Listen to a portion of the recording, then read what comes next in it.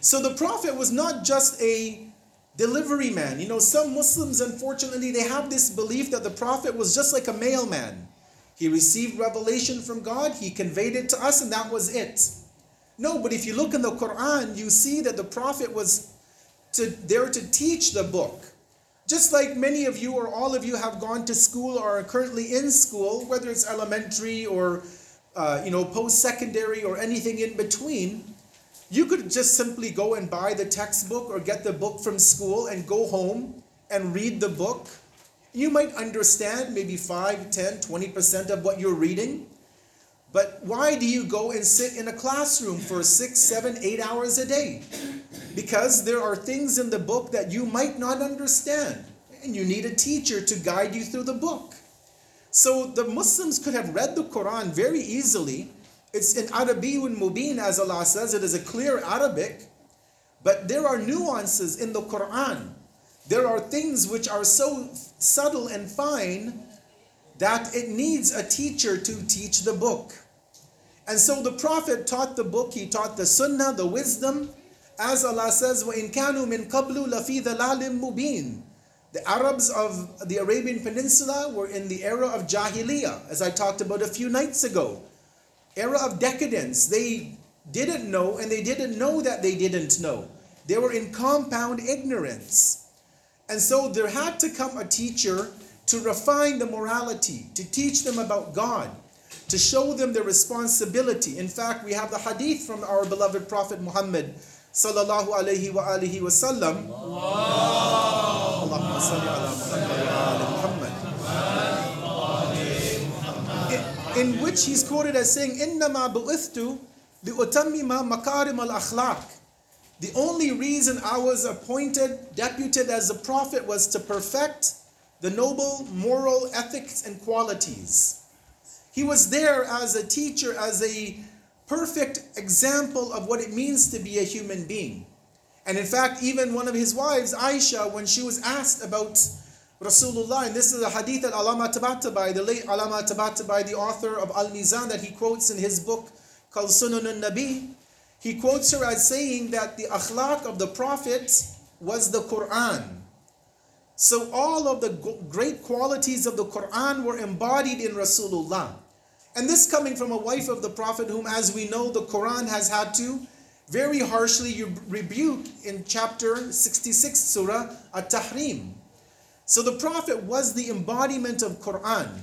He was the embodiment of the perfection of what a human being can reach to. And as our messenger, we are obviously expected to try and follow in his path to get to that level. We probably will never make it, but the goal is try to work at that level to become one who follows and is an embodiment of the teachings of the Quran as exemplified by the Prophet. So now when we look at the topic that I've been going over, we look at it from the point of view of aqaid. We've already touched upon that to an extent. We are going to look at akhlaq. And on the ahkam, we've also touched upon. And obviously, these are things that we learn from home, from our parents. And you'll see why I'm mentioning this as we build up on it. But we learn a lot of this from home, from our family. We learn about aqaid. We learn about the fiqh. We learn about morality from home. Some of the things we're born with, it's ingrained in our life, in our blood, in our DNA. And obviously we have the majalis of Muharram and Shahr Ramadan, of other times of the year. We have the madrasa, obviously that acts as a vehicle to get these teachings out. And I've just been reminded that this community also has a madrasa, which is great to see. And if parents have children of that age that are within the age of the madrasa, I would obviously strongly advise parents to ensure your children come to those sessions, even though you may think you can teach them at home, but to be in the environment, because we know many times children don't like to learn from their parents, right? They want to be away from them. So if you have children of that age, it's great to send them. They can also interact with children their age and learn about these same teachings at a deeper level that maybe as parents you may not be able to provide to them. So one of these areas that we're looking at tonight is akhlaq, at morality. What is akhlaq though? What is the Islamic moral system all about? Well, the way that scholars define it is that they say that this is a part of our religion, akhlaq, in which it speaks or it seeks to address the inner attributes, the inner sifat of a human being, to amplify and magnify the good akhlaq, the good morality, the good conduct of a believer, and to ensure that if they have any negative qualities, any of those weeds, that it basically removes them. Really, akhlaq is, if you look at our life, akhlaq could be like a gardener. I'm sure many of you have homes, you have gardens, you plant flowers. Maybe you're fortunate enough, if you have good weather, to plant fruits and vegetables in your backyard. Maybe you grow tomatoes or carrots or what have you. And one of the things you would know is that when you put the seed in the ground and you water, you get the ground ready in the spring, you have the fertilizer or whatever, you buy the plants, the saplings from the store, you buy the seeds, you grow the seeds in the ground. One of the things you will notice is that as the season progresses, weeds will begin to grow, right? Weeds begin to grow, so you're there on your knees, pulling the weeds out one by one. Maybe you're using pesticides, which isn't the best thing to do, because it's obviously detrimental to the health and the environment. But you'll get out there, you'll get your hands dirty to remove the weeds so that the thing you want to grow can have the ability to grow. Because the weeds will eventually suffocate the plant, take all the nutrients. It will eat away at what you're planting, and you won't get your harvest at the end of the year. Akhlaq, think of akhlaq like that in our life, in our day-to-day life, we go through life. We live in this society, we live even in the so-called Muslim world. And every day we go out, we have weeds growing in us because we hear the haram music, and a weed will grow in our hearts. We would see the haram, another weed grows in our hearts. We would, maybe even listen or speak things which are inappropriate. Those weeds are growing in the heart. And a point would come, if we don't clean the heart, that those weeds would take it over. It would completely darken and sully over the heart, and it would become a person who is like a living dead. You're alive, but your heart is dead. Right? You don't have it in you to be a human being anymore. And so the gardener that pulls out the weeds, in Islam we would call that akhlaq, the teachings of akhlaq. And obviously the best gardener is our beloved Prophet Muhammad sallallahu alayhi wa alihi wa sallam.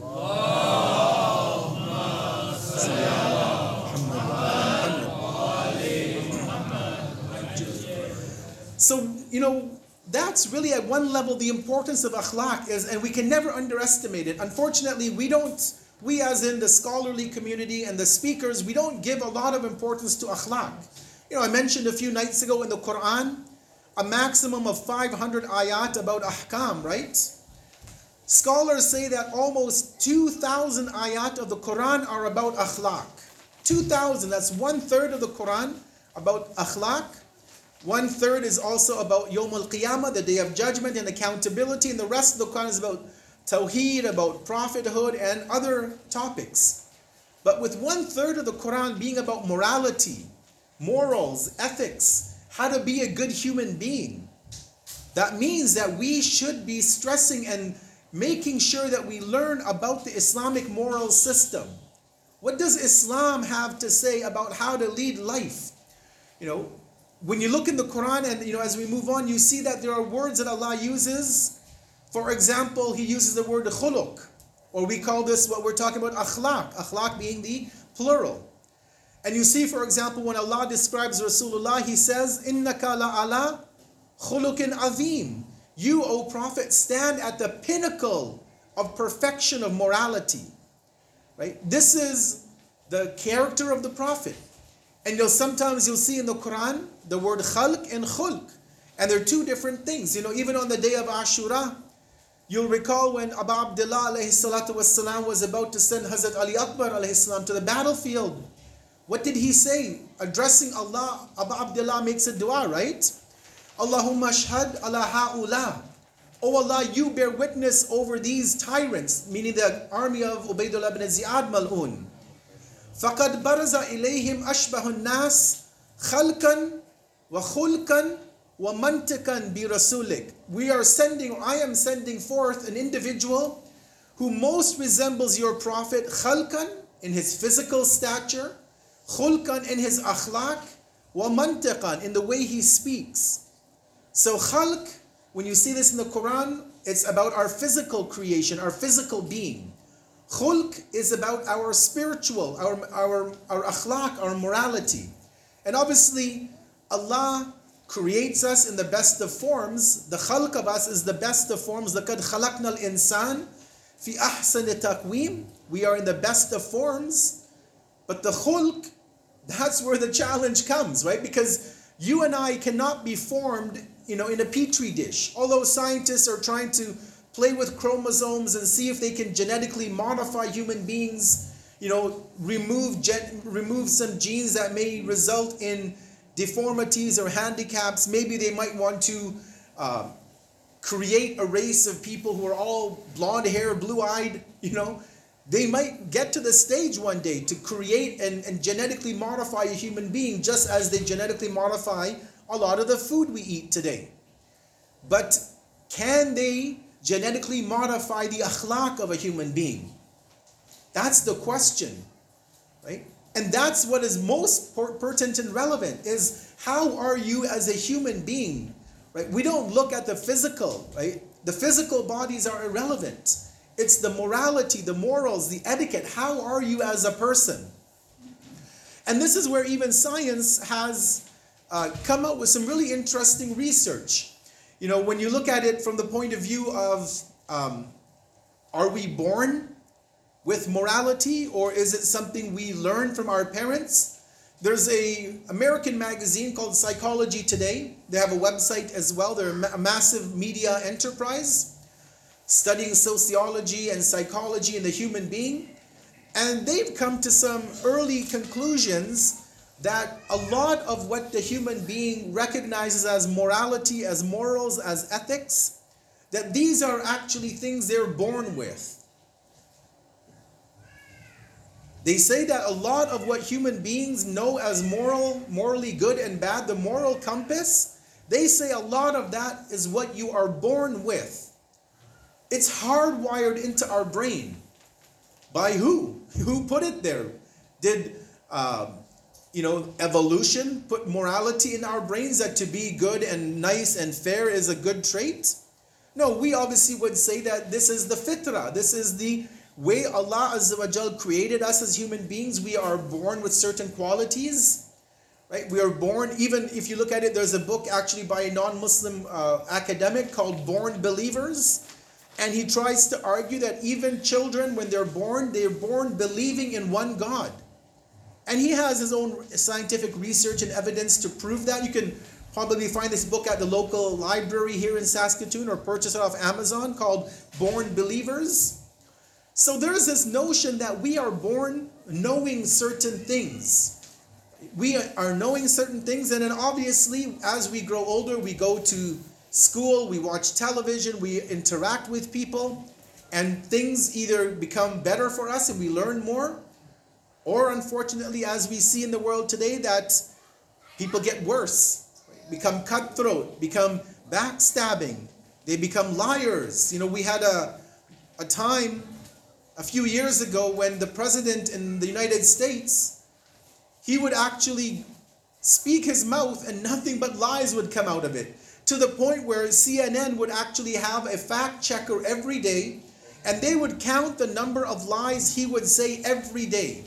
I'm not kidding. You can go and look this up if you don't remember the last president in America. Every day they would come on the air and say he opened his mouth this many times. This is how many lies he said. Right? So obviously this is an issue not only with him, but society in general. And so when we look at akhlaq, we have to recognize, brothers and sisters, that there are two streams of where we learn our identity, or our morality, our akhlaq. We have one stream in the world today which says we believe in secular ethics. We let science, the intellect, and reason tell us what is good and bad. But the problem with that is obvious, that the moral compass of humanity continues to change. Today, you may say something is good. For the last 100 years in Canada, let's say, cannabis was bad. It had detrimental impact. It was illegal. It was punishable by law. You could go to jail. In America, it's still illegal in many of the states. It's a federal crime. States are regulating it or legalizing it. But at a time in history, marijuana, cannabis was illegal. It's always been haram in Islam, right? Don't think that, it's a harmless drug. It's not like crack cocaine, or it's not like beer or alcohol. No, it's still a drug. It's a narcotic. It's a controlled substance. And it is haram in Islam. To smoke a joint is haram. You can't say, it's not in the hadith, it's not in the Quran, so I can go out and buy my marijuana from the local dispensary and smoke it. No, it's haram. But look at how the morality of our society changed. At one time it was illegal, it was impermissible, you'd go to jail. Today it's allowed. People, it's sold online, it's sold in the corner stores where they allow it. So you can see that morality will change. The ethics of society will change. They'll come up with research and say that this and this is good. Even we know that marriage relationships at one time in North America, it was between man and a woman. That is the norm. It's like the bumper sticker says that God created Adam and Eve, not Adam and Steve, right? But today, look at how Canada has changed. They've legalized those forms of marriage, and God knows where they will go in the future. Why? Because their moral compass began to shift based on the majority of people. Democracy says this, so we go with democracy. People want to do this and that. They want to live open, free lifestyles, a hedonistic life. So let's legalize everything. Let them go and do whatever they want. Or you look at the other side, which is that ethics, morality is not dictated by the majority. It's dictated by one, which is Allah subhanahu wa ta'ala. And obviously taught to us by the prophets, especially our prophet, Prophet Muhammad sallallahu alayhi wa alihi wa sallam.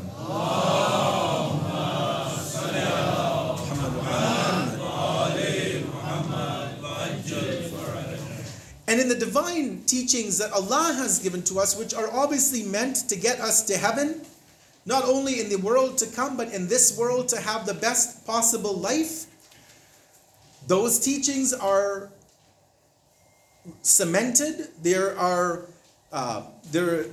immutable. They're not going to change between the time of the third Imam to the ninth Imam till today, right? Things in the Quran that are haram. The moral qualities, let's say ghiba, backbiting, which Surah Al-Hujurat talks about, chapter 49, which is incidentally the chapter of Islamic morality. Ghiba has always been haram. To talk about a believer in a way that they don't like to be talked about was haram, is haram, will always be haram.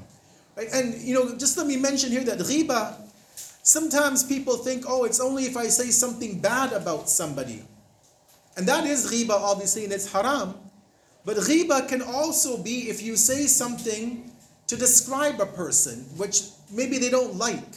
Let's just say, you have 5 people with the same name in a community, 5 Alis in the community, which is obviously very much possible. And you're talking to a friend, I saw Ali the other day. And he's like, which Ali are you talking about? And you say, Ali, the fat one. Or Ali, the guy who walks with a limp. Or Ali, the guy whose one eye is not functioning properly. That is ghiba according to Islam. It's haram. You're mentioning a quality obviously of him, but maybe it's something he would not like for you to say, to describe him in that way. But ghiba has always been impermissible, and it will continue to be. The government can't come and regulate and change it. Even an Islamic government could never come and say, you know what? From today onwards in the Islamic Republic of blank, you pick the country, we're going to allow ghiba. It's an open season, talk about whoever you want, no problem. Tweet, send messages, TikToks about people, it's okay. No, because these are fixed in Islam. We can't change them because we feel that, we're progressing and we want to have freedom to say what we want. So divine ethics, which are getting us to Allah, are fixed. And we'll look at that more tomorrow night, but just for tonight, we have to appreciate that they're determined by Allah. The Prophet and the Ahlul Bayt taught them to us. They gave us examples on how they would impact our life. And we have to learn and follow those teachings. Salu ala Muhammad wa ali Muhammad.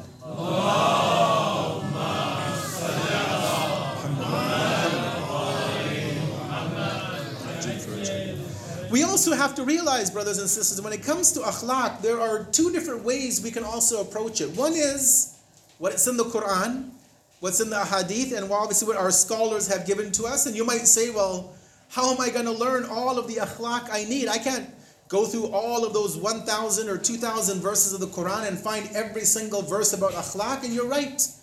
It's difficult. It's difficult for many people. You can't open up a book of hadith, and we have hundreds of books of hadith. You're going to say, well, how do I know where to start? And alhamdulillah, our grand scholars have done a tremendous effort to compile books based on the akhlaq, on the morality that are embodied in the Quran and the prophetic traditions. So we have books, for example, like Jami al-Sa'adat by Mullah Naraki. Unfortunately, not in English. It's in Arabic, it's in Urdu and Persian, but there's no English full translation. But then we have books like Qalb al-Salim by Shahid Dastaghaib, Ayatollah Shahid Dastaghaib Shirazi from Iran. He wrote many books. One of them is called Gunahane Kabira, available in English, The Major Sins. We have Qalb al-Salim, The Immaculate Heart, available in multi-languages. And many other books out there that give us, even the book, for example, Makarimul Akhlaq, which teach us the morality of Islam as they have taken the ayat, the hadith, sifted through everything and then given us what we need to know. So if we can't go to the Quran directly, then these books are available. If you look on alislam.org, the biggest probably site for the Ahlul Bayt alayhim salam in English online, these books are there for free download, free reading. And it's up to us then to take that step and try and pick out what it is we need. What are those weeds that, as I talked about earlier, that are within us that we can pull out? Right? We might not read the book cover to cover. We might look through the index and say, well, you know what? I don't have jealousy in me, so I'll skip that chapter for now. But maybe I'll get to the chapter of lying. And you'll think, you know what? I do lie a bit here and there. I've told untruths. So let me read that chapter and see what it is that the teacher wants me to get to remove that weed from my life. And so in that way, brothers and sisters, you can pick and choose where you find you need more help and go to that chapter, read it, reflect upon it, try and implement it. Obviously, the goal of reading is to implement so that you can become a better human being. Salu ala Muhammad wa ali Muhammad. Salli ala Muhammad wa ali Muhammad. We also will realize that all of the akhlaq is not necessarily within the Quran and Hadith. Now, what I mean by that is Islam gave us universals. It didn't speak about particulars, right? So Allah says, Aqimus salat, establish the prayer. But we know that there are 5 daily prayers. We have Salatul Eid, Salatul Jummah, Salatul Ayat, for example. So the specifics were given to us by the Prophet.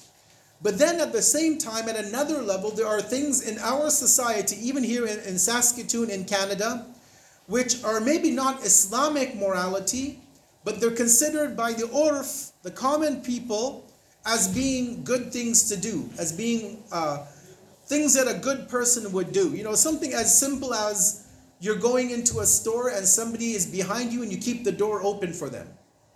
There's no verse of the Quran about that. There's no hadith about keeping the door open. But you know that in our community, in our society, this is something which is done by the people because logically it's something which is acceptable, that somebody is walking into the store or even to the center and you see them coming up behind you, you open the door for them. There's no hadith about it, but it's known in Canadian society or in human society, I would say, that is how human beings act with others. So you will find many times things that are not Islamic, so to speak, but are based in the culture that we live in. Now, as long as those norms of the culture don't transgress the rules of Islam, we're okay. But if the etiquette goes against Islam, then that's where we have to draw a line. And I'll give you one example. In Muslim culture and in Western society, it's pre-COVID days. It was a sign of respect to shake somebody's hand. When you go to the bank, you have a meeting with somebody in the bank, you shake their hand. You go to work, you shake the person's hand, even if it's of the opposite gender, generally speaking, for non-Muslims, right? So handshaking is a part of this culture. In some cultures in Europe, to hug the person is a form of respect. It's a form of their urf, of their community, the norms of the society.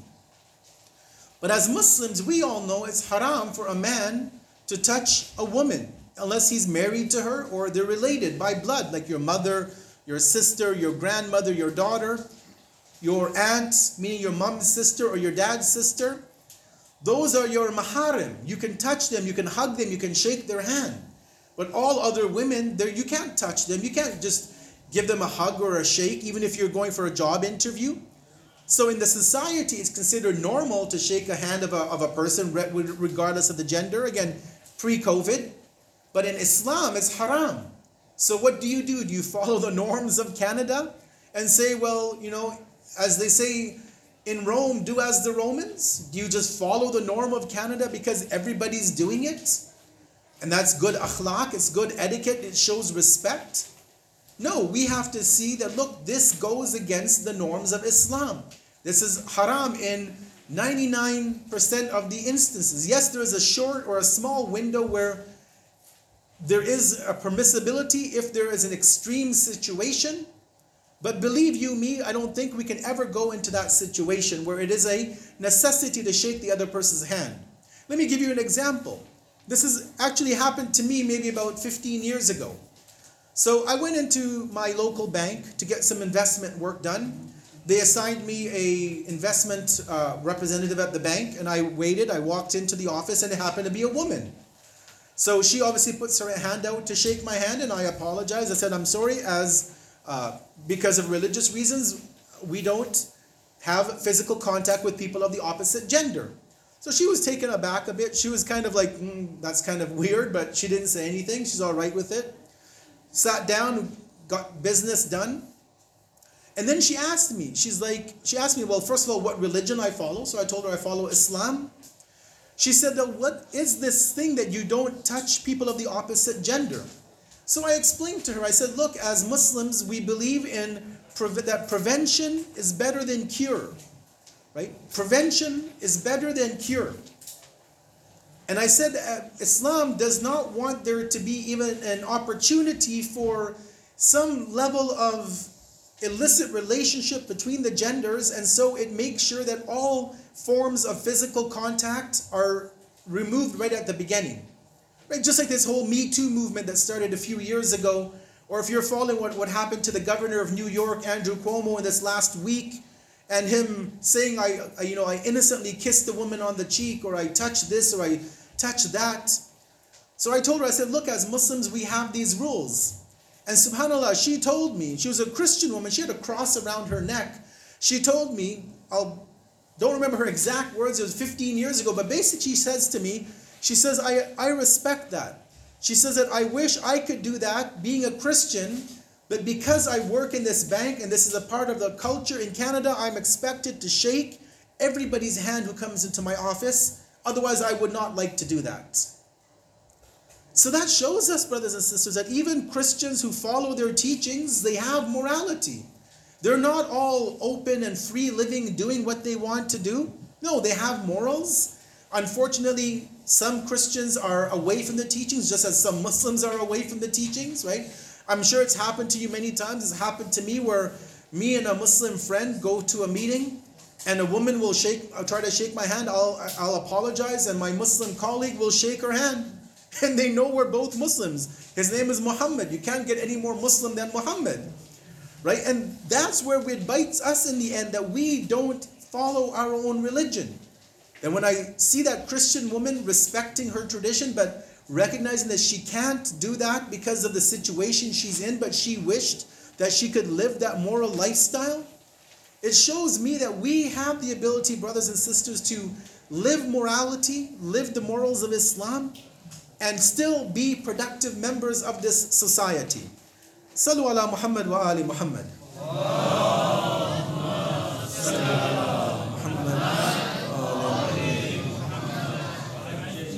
So as I said, and as I'll try to conclude the next few moments, that psychology today says people are born with ethics.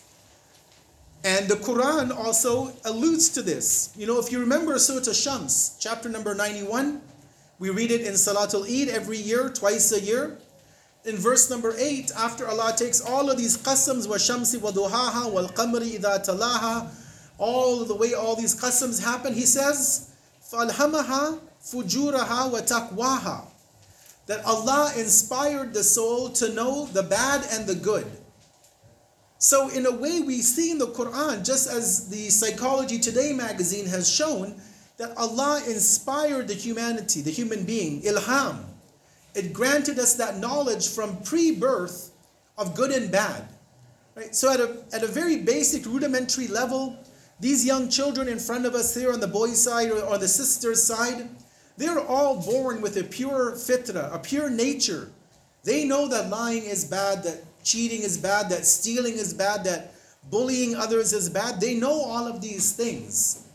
But you know, there are three problems that come up that get our children to change.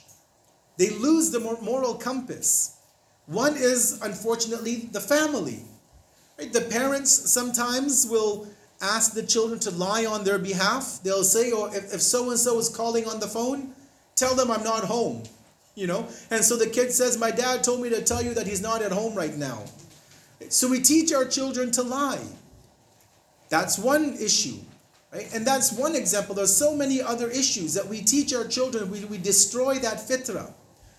The culture sometimes, it destroys our moral compass.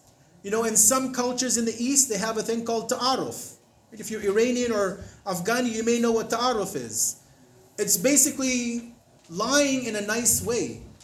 You don't want to do something, but you want to make it seem that you are being nice to somebody. Scholars have said that ta'aruf is haram. It's a form of lying to somebody because you don't mean it. Right? You say one thing, but you don't really want to give what you are saying to them. So sometimes our culture corrupts us. Eastern cultures, Western cultures, wherever we be, our culture, Canadian culture may also corrupt us, like I said about the handshaking and this and that. So either our parents corrupt us, our culture corrupts us, or the society that we live in. Right? We leave our culture from the Eastern country, we come to Canada, and we pick up, unfortunately, some of the bad habits of this society. We have to take the good when we come here, and we leave the bad. Even when we're back home, when we learn Islam, we take the good of our culture, because Islam never came to destroy culture. It came to enhance the human being and say that whenever your culture overrules religion or overrides religion, you drop the culture and you follow the religion. And so obviously we have to navigate all of this, you know, at the same time as praying and fasting and learning our aqaid and memorizing Quran and doing all of these things. And it becomes very daunting many times. We probably find that we don't have enough time in the day. We work 10, 12, 14 hours, and we're all in that same category, myself included. We work so hard, we come home, we're tired, we just want to kick back and watch television. But then we recognize we have religious duties, we have family responsibilities to our spouse, to our children, to our community, the religious community. And obviously to manage all of this becomes very difficult, if not impossible. And that will be a topic for the last 2 nights of living Islam faithfully and ethically and trying to balance our life. So I won't go too far into that. But just to close off and to remind us that Islamic morality was meant to make us better human beings, to make us the best. As it is physically, we're the best that God created us. We can't improve our physical greatness. Yes, you can put makeup on. Women, that is, can put makeup on. And that too, only when their husband is around. You can improve your looks physically like that. You can do certain things. But ultimately, those will go away, right? Today you're a young man, 18, 19, you're working out at the gym, you have the six-pack, you got the muscles, you got, a full head of hair. But you'll get old eventually, your hair will begin to get white, it'll fall out, you'll become bald, you'll get the pot belly. But if you have akhlaq, morality, and you've ingrained it in your psyche, that would never leave you. You'll always be a good person, you'll always do the right thing. You'll always treat people, Muslim, not Muslim, Shia, non-Shia, you'll treat everybody with respect. Even if they don't follow our path, you'll still respect them, because at the end of the day, we live a life of Islam as taught by the Prophet, as lived by Amir al-Mu'mineen, and we have so many examples, I mentioned them in the nights before, that we live like Ali, and that means we live the characteristics of Imam Ali, the akhlaq of Imam Ali, right? If he was the door to the city of knowledge, Rasulullah is the city of knowledge, Imam Ali is the gate. If the Prophet was the walking Quran, then what does that make Imam Ali alayhi salam? Nothing less than the way to get to the Quran. Sallu ala Muhammadin wa ali Muhammad. Muhammad wa ali Muhammad.